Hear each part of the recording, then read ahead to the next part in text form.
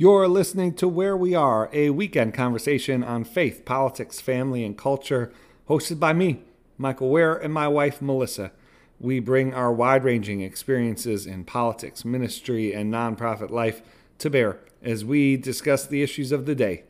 On this week's episode, we'll be updating our GOP primary rankings, talking about the debate, and giving you an update on the Center for Christianity and Public Life's inaugural summit that took place this last week. And, of course, pasta rankings. You're listening to Where We Are.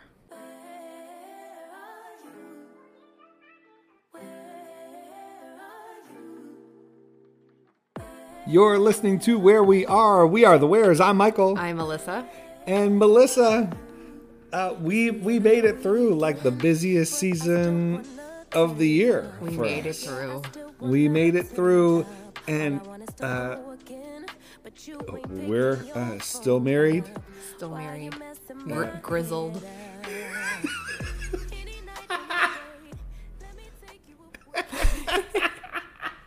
It's like the Revenant up in here. You just find me cocooned inside of a horse.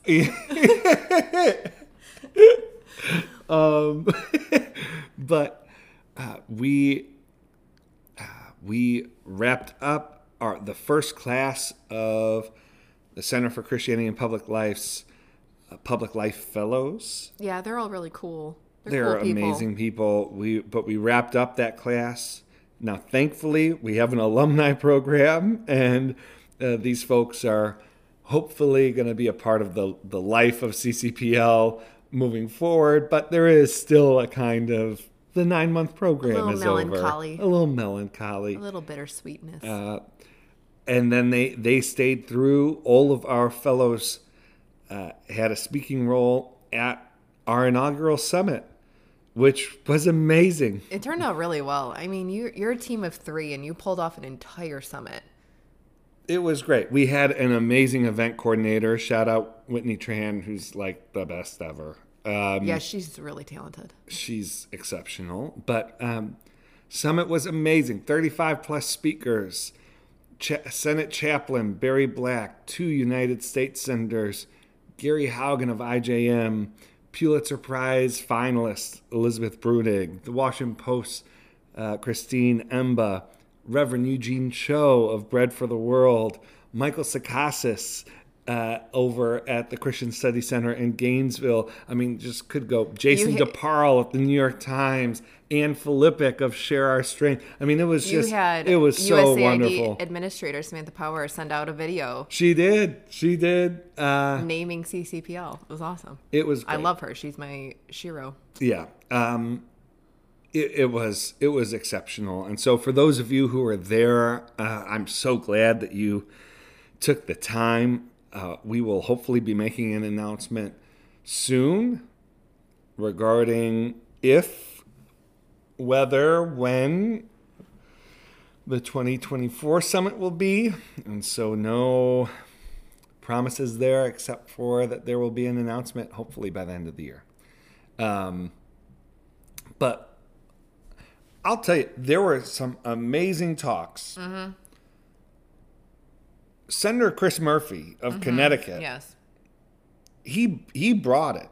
Yeah, he was excited about being there. And he brought a fully thought out, fully fledged speech. It was, it's the first talk that we have been able to release. You could go to our YouTube channel and see the full speech from Senator Murphy.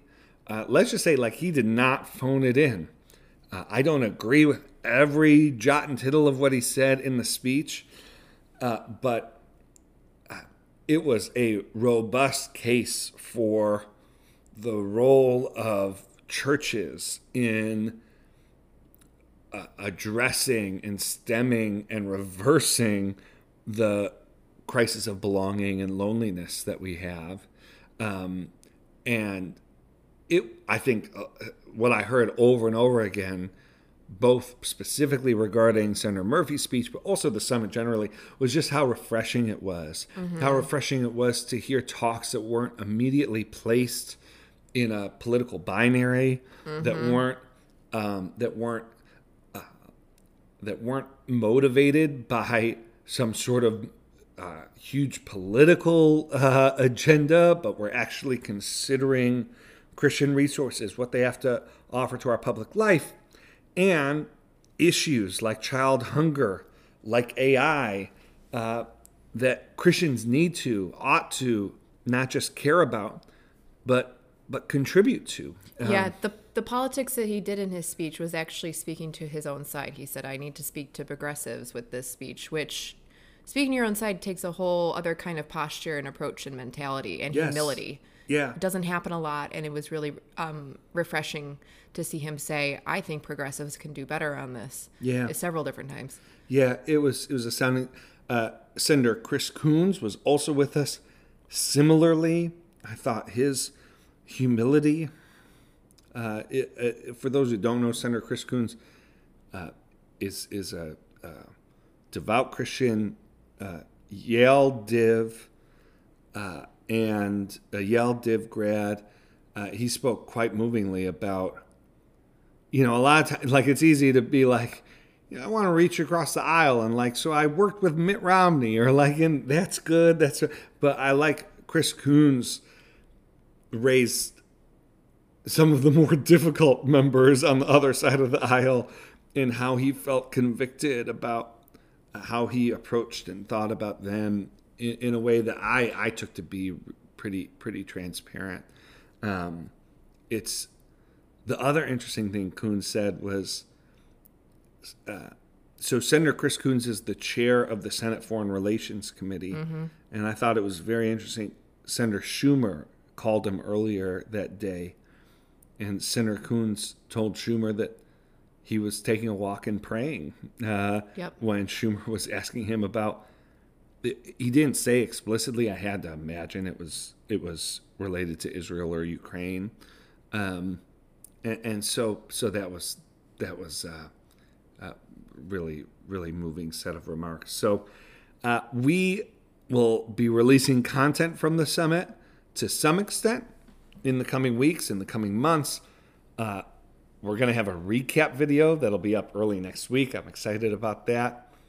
But yeah, it was really wonderful. And for those who were able to be with us there in person, I'm so glad you were. And so, Melissa, now it's like the book seems so far away, but now that we're past the summit, like the Spirit of Our Politics comes out in like 2 months. So it's just feels like another stretch there, but I'm excited. I'm ready for this book to come out now. Yeah, me too. And you opened up the conference, the summit, with a lot of fodder from your book, and I kept on getting reactions from people saying, does Michael say this anywhere else? Is this recorded? What he said was so good. And I was like, actually, I felt like a little marketing gimmick going, it's actually all from his book, just so you're aware. So you were getting amazing feedback. And I'm just so ready for everybody to finally read this thing that we've been talking about ad nauseum for months. Yeah. I'm excited. It's coming so soon. It's coming very soon. And I have a bunch of speaking confirmed that we just haven't put on the calendar yet, and so we'll be on the website, and so that'll be exciting to let folks know when I'm going to be in their neck of the woods. But California, Illinois, Richmond, Virginia, Baltimore, D.C., Nashville, Austin. So I'm going to be sort of all over the country early next year. All right. Well, hey, let's jump. So right after the summit, we had a Republican debate. Yeah, we watched 5 candidates on stage. 5 candidates on stage. So it was Christie, Tim Scott, Senator Tim Scott, Vivek, DeSantis, and Haley. That's right. And then, of course, Donald Trump, the front runner, was not there, and so honestly, I don't feel like a debate recap is necessarily worthwhile. I mean, the debate was interesting in that basically the first hour was focused on foreign policy. Yes, which isn't surprising. Which Well, isn't surprising given everything our that's times. happening in the news. Still, it's a lot of foreign policy for a primary. It's a lot of foreign policy when most folks aren't. I mean, quite a few folks I vote think on now more people are vote on tuned national in, yeah. security, especially when foreign policy is presented more as national security. You get people who vote in a higher percentage on that issue. I think it could possibly be there at the top of Iowans' minds when they're caucusing this January. But I think you noticed immediately, I noticed immediately that once again, we had 5 candidates on stage with one candidate choosing not to attend for a third time who is just running away with the numbers in the polling still. And he wasn't a topic for those candidates to say, hey, here's my best case for why I'm better than that front runner. And it's just, I continue to be baffled. Yep. Now, so I'll say, I mean, I wrote and I said that I thought this debate, it was an important one for turning attention towards Trump. And, they didn't do that. I mean, I guess compared to like the first debate, I bet you there was an increase of mentions, but it still wasn't the focus, to be sure. I think the alternative argument is, these campaigns are looking at the fact that there are going to be a number of additional debates before Iowa even votes. And so for them, I think there is just a real hesitancy to sort of use whatever they have against Trump before, whatever arguments they want to make before the field winnows further. We've obviously seen significant winnowing even since the last debate. We only had 5 candidates on the debate stage. I think it's an interesting question whether we may see further winnowing before the next debate on, I think it's December 6th. Yeah, it's December 6th, and it's in Miami. And so, I'm sorry. This last one was in Miami. Yeah. Sorry, Alabama. Yeah, Tuscaloosa, Alabama. And so, they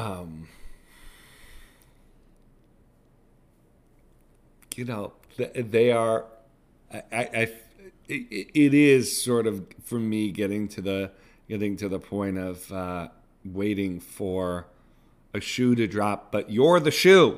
Like Nikki Haley, Ron DeSantis, you're the shoe that needs to drop. And so I guess we'll just wait and see if December 6th is the moment, or a debate in January. But like, they can't just turn the conversation to Trump 3 weeks out from Iowa. No, that's what I'm saying. This needs time, and you need to give voters time. It's not fair to voters to just give them 2-3 weeks to process, something approximating like a holistic argument. And so, but Trump is, again, 20, 30, 40, 45 points ahead nationally.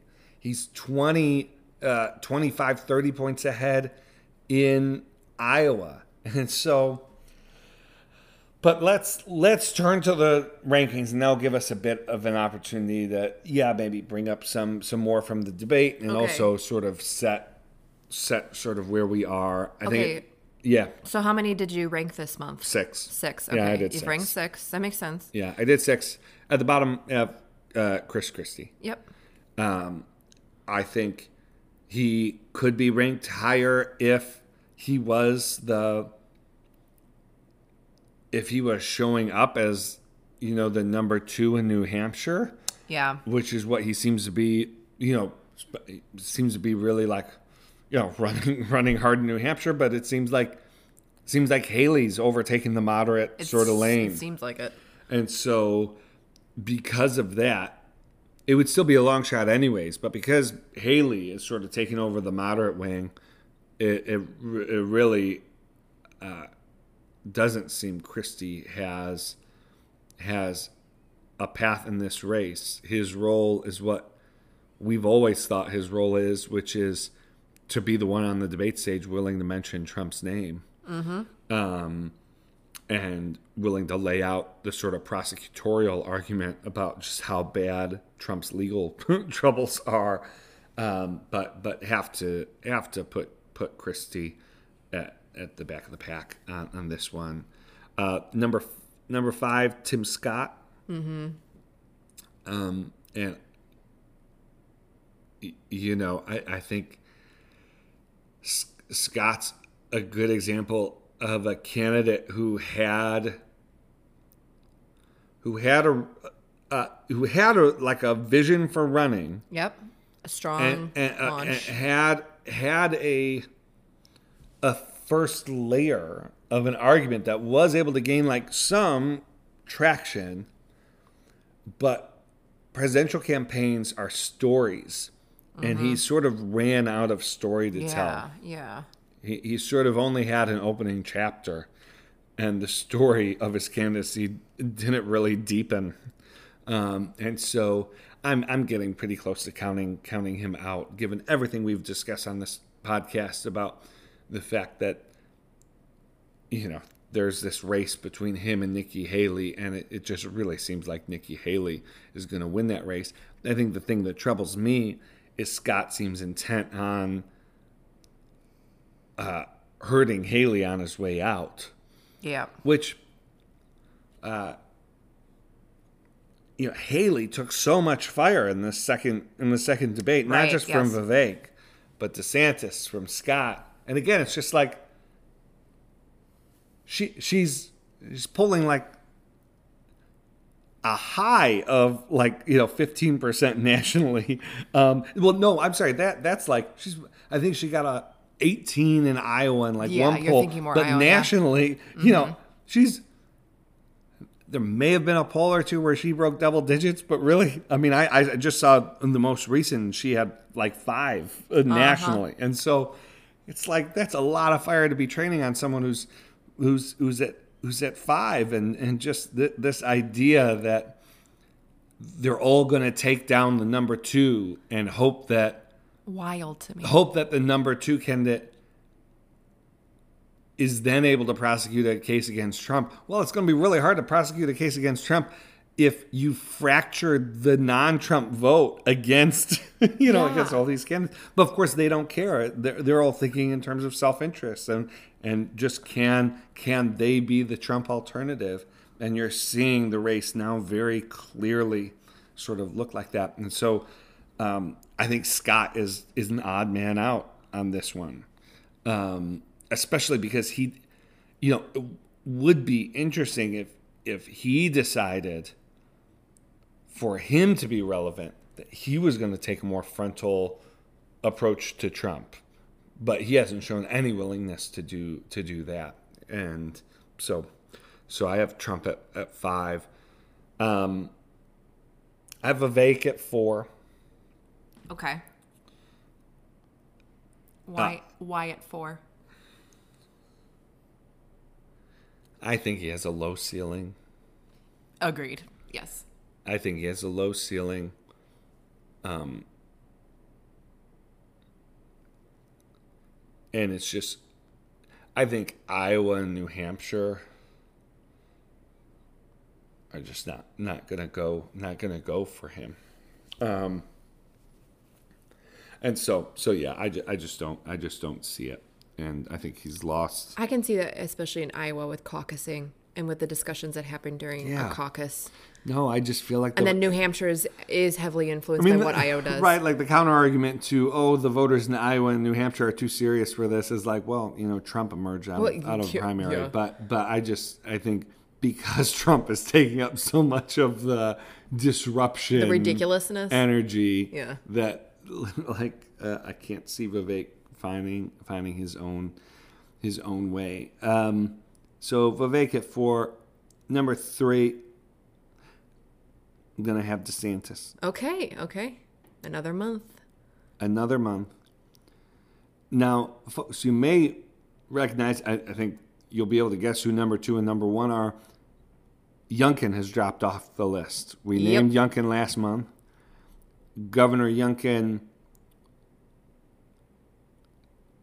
I think... Of Virginia. Of Virginia, I think had the right idea, which is that if he was somehow, if Republicans were able to win back the state legislature this past Tuesday on Election Day, then that would have been such a strong message that yeah, maybe you ride that momentum in and you announce late. But the reason why it would have been such momentum is because it was really hard to do. And not only did he not do it, but he lost the entire state legislature. So now the entire state legislature in Virginia is Democratic. And so he'll have his own challenges in Virginia. That's right. Now, right, it will be interesting to see, is he able to make some deals? And does he set himself up for 2028 potentially? But 2024 seems pretty clear he's not gonna jump in. But so number 3, I have DeSantis. Now, why? I thought he was much better. I thought he actually had a pretty good debate performance. He had a good debate last month too. But you just look at the trajectory, and it's, he's been falling in the polling. Hallie has been rising. I think I might put DeSantis in 2 if he had a clear edge in Iowa. But actually, all the Iowa polling from this month shows him and Haley running neck and neck. Yep. And so, again, you do, like, this is the scenario, right? Haley gets a surprise second in Iowa. Mm-hmm. At least at this point, I think I'd say that it would be a surprise, just given how much time Scott and DeSantis have spent in the state. Yes. If Haley gets second in Iowa, it's very possible DeSantis drops out. Because I don't think DeSantis is really banking on New Hampshire. Yeah, and he's not running very strong in New Hampshire. No, I mean, there have been stories over about 3 weeks ago that DeSantis, when he looked at his money again, that he put a ton of staff into Iowa. So clearly he's putting a lot of his eggs in the Iowa basket. Yeah, because you got to think about it.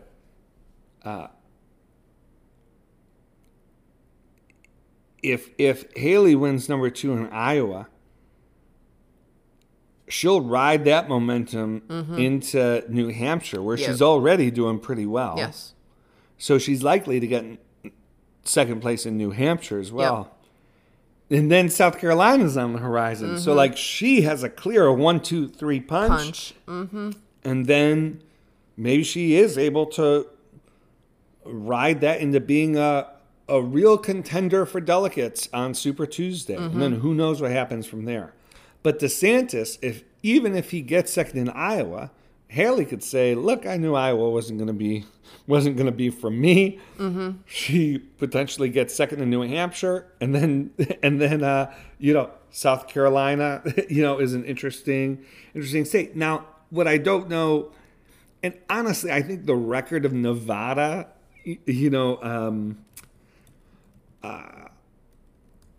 having a strong influence on these contests is actually pretty limited. Nevada hasn't really been as influential as as Iowa, New Hampshire. Like we just haven't seen swings take place on the basis of what happens in what happens in Nevada. So that's why I have Haley number 2, because I see a clearer path to Haley being the Trump alternative than even DeSantis at this point. Even though DeSantis continues to poll more strongly nationally, I think that sort of gets solved if Haley does well in Iowa, New Hampshire, and South Carolina. Well, I saw a story about a week ago. It was last weekend. Trump and DeSantis went to the same Florida event, and there were multiple reports coming out about how popular Trump was there. And less popular DeSantis was and that he kind of flopped with his speech versus Trump and the reception and the sort of murmurings go around. And I thought to myself last weekend, that is not a good sign at all for DeSantis and his team if in Florida that is the kind of reception that he is getting in his home state. With obviously, you know, Trump is popular in Florida. That's a given, but his own state. The only other thing that I would say is that Governor Kim Reynolds just last week correct endorsed DeSantis. Right. Does she have an effect on that caucus at all, or do you think it's pretty minimal? No, I mean, there's a real advantage there. I mean, I think it is an indication of just how all in DeSantis is in Iowa. Okay. That Yeah. he sort of,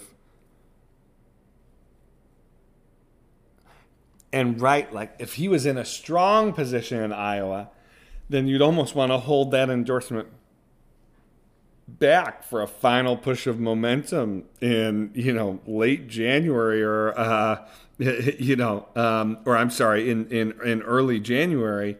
But the fact that he rolled it out now seemed to me almost like he needs to stay in the conversation and not let Haley completely sort of take over. And so now there's this reason to stay in at least through Iowa for him, which is that the governor supports him. No, I think it's an interesting decision for Kim Reynolds to use that capital to endorse someone whose campaign is foundering. But that's frankly, I don't know enough about her politics and sort of the dynamics there. So you've got Trump at number one. What would you say in terms of where he's at mid-November with the first voting January 15th in the Iowa caucuses? What could propel him further, and what do you think could bring him down?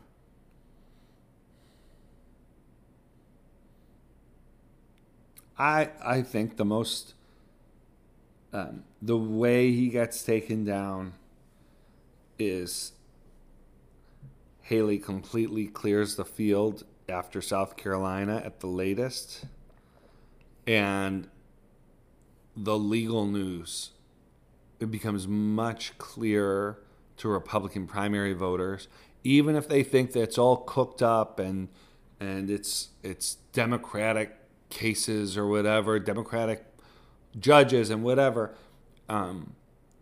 It becomes clear in the run-up to Super Tuesday how compromised Trump is as a standard bearer for the Republican Party, and Haley becomes the beneficiary of that. I think that's most likely scenario, you know, at this point. Now, I have to say, like, I expect things to be relatively volatile over the next 2-3 months. So, you know, we could do, you know, once we get into January, we could do a ranking every week, and it would be a reasonable thing to do. We are only promising a month still. Yes, no, we're definitely only doing a month, but I just mean in terms of no, I get what how you're saying. much money is going to be spent, how much friction and conflict there's going to be. But sitting here in this place on, you know, November 12th, 2023, that seems to be the most viable way that Trump loses. I think Trump is the heavy favorite to win the nomination. I think that's sort of like an unavoidable thing. As I've said on this podcast before, though, it's imperative that we actually let voters speak into this. It's imperative that we not act like it's a foregone conclusion. Mm-hmm. No, it'll be a foregone conclusion when we're counting votes. But like, let's let this thing run out. And with polling having been pretty volatile since 2016. Yes. And again, you know, Trump is persistently under 50% in Iowa. Mm-hmm. So let's see how this field narrows. Mm-hmm.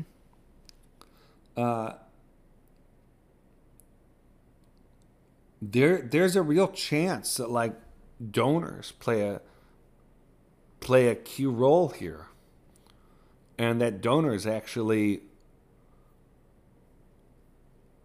force or not force, but exert pressure so that DeSantis, again, on this trajectory, so that DeSantis drops out. Obviously, if the tables turn, maybe it's Haley who's getting, forced to drop. But we'll see it. We could have we could have Iowa caucus where there are only four candidates who are actually running, which would be pretty unprecedented. Not unprecedented historically, but certainly if you look at the last 3-4 elections. And so we'll see how this turns out. But Trump is number one in the rankings. And again, until these candidates convince voters that Trump is not a winner, nothing is going to change.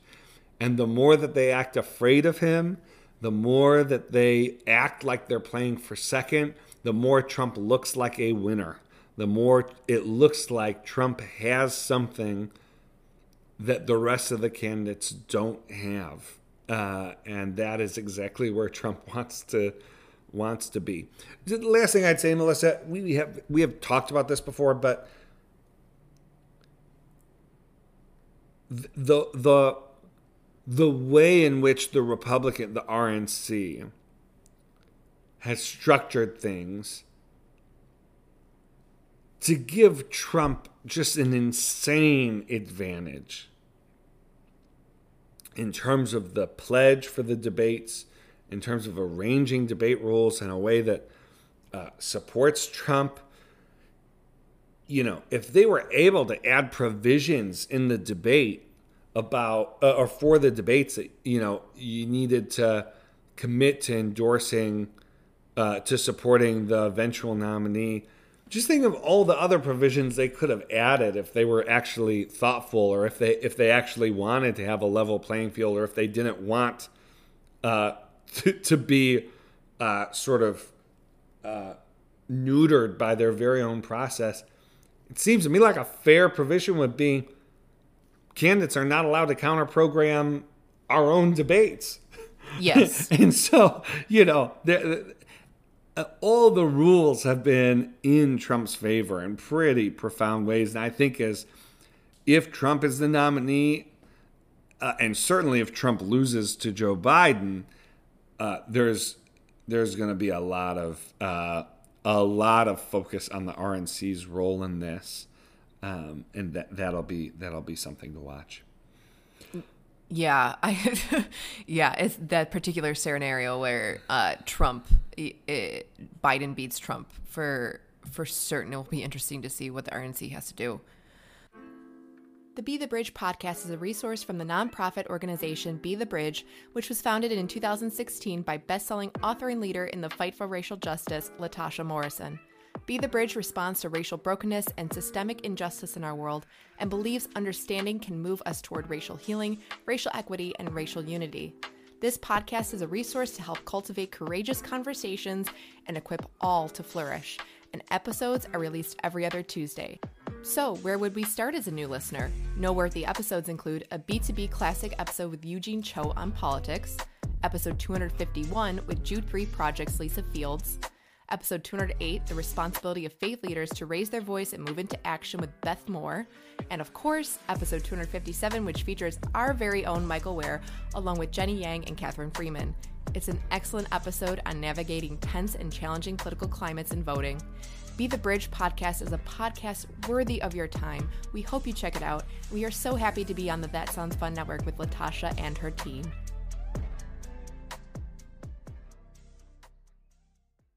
We're gonna end our discussion of the primary there, of the ranking there. Yeah.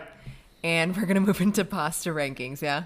Yeah, let's do pasta rankings real quick. But it's November. It's a good pasta month. Yeah. So I have designated November soup month. Yes. Yeah. November is soup month. So I have ranked soup pastas. That's what I've done this month. Number 4 is a fun one. I really like it a lot just because of the way that it looks, but also it's really good at catching soup bits. It's radiatori. which it's the kind of pasta that looks like the radiator inside of a car, hence why it's called radiatori. To me, it has always looked like ribs. And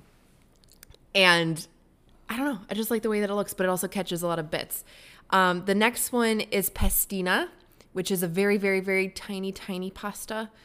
And it is just excellent for putting meat on your bones kind of feeling. It's delicious. I mean, it's such an Italian staple to put that with some broth. With some broth, carrot. I love, some carrot slices. And you'll, if you have a cold, have broth with pestina, and you won't have a cold like 4 hours later. Yeah. No, that's exactly it. It's such a good remedy for when you're not feeling well. And then shells, but not the big shells, not the uber big shells, but the very little shells. This is going to be controversial. Yeah, I know.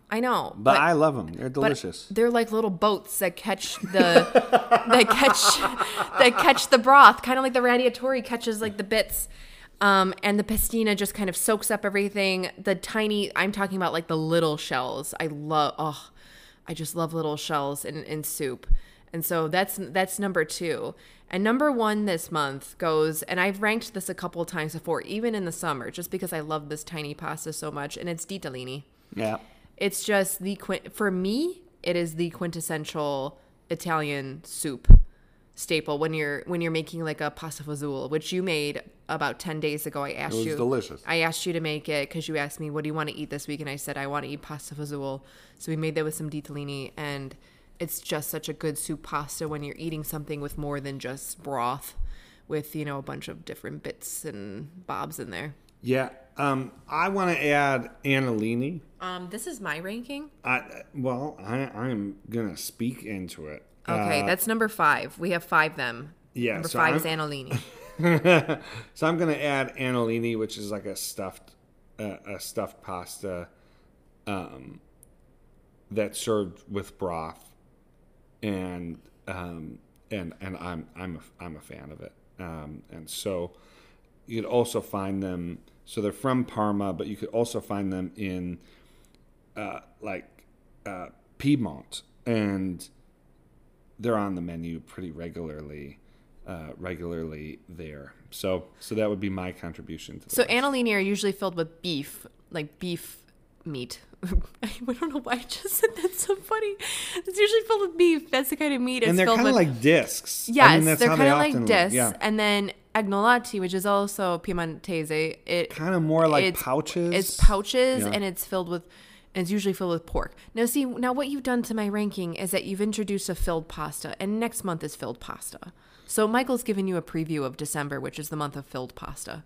Okay. Pasta pocket month. All right. Well, hey, let's land the plane here. Hope you enjoyed the return to sort of normal episodes. I mean, we've loved having interviews, but we also love just doing episodes. And we know that you love episodes like this. Yeah. Once again, I see the numbers. All right, friends. Hope you have a wonderful rest of your weekend. Go Bills. Bills play on Monday night. And we'll talk to you for the morning 5. And, of course, be back with you next week. This has been Where We Are. Bye.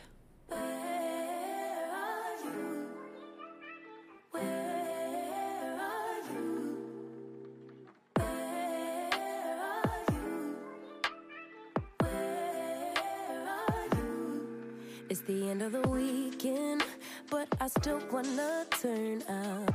Yeah, I still wanna turn up. All I want is to go.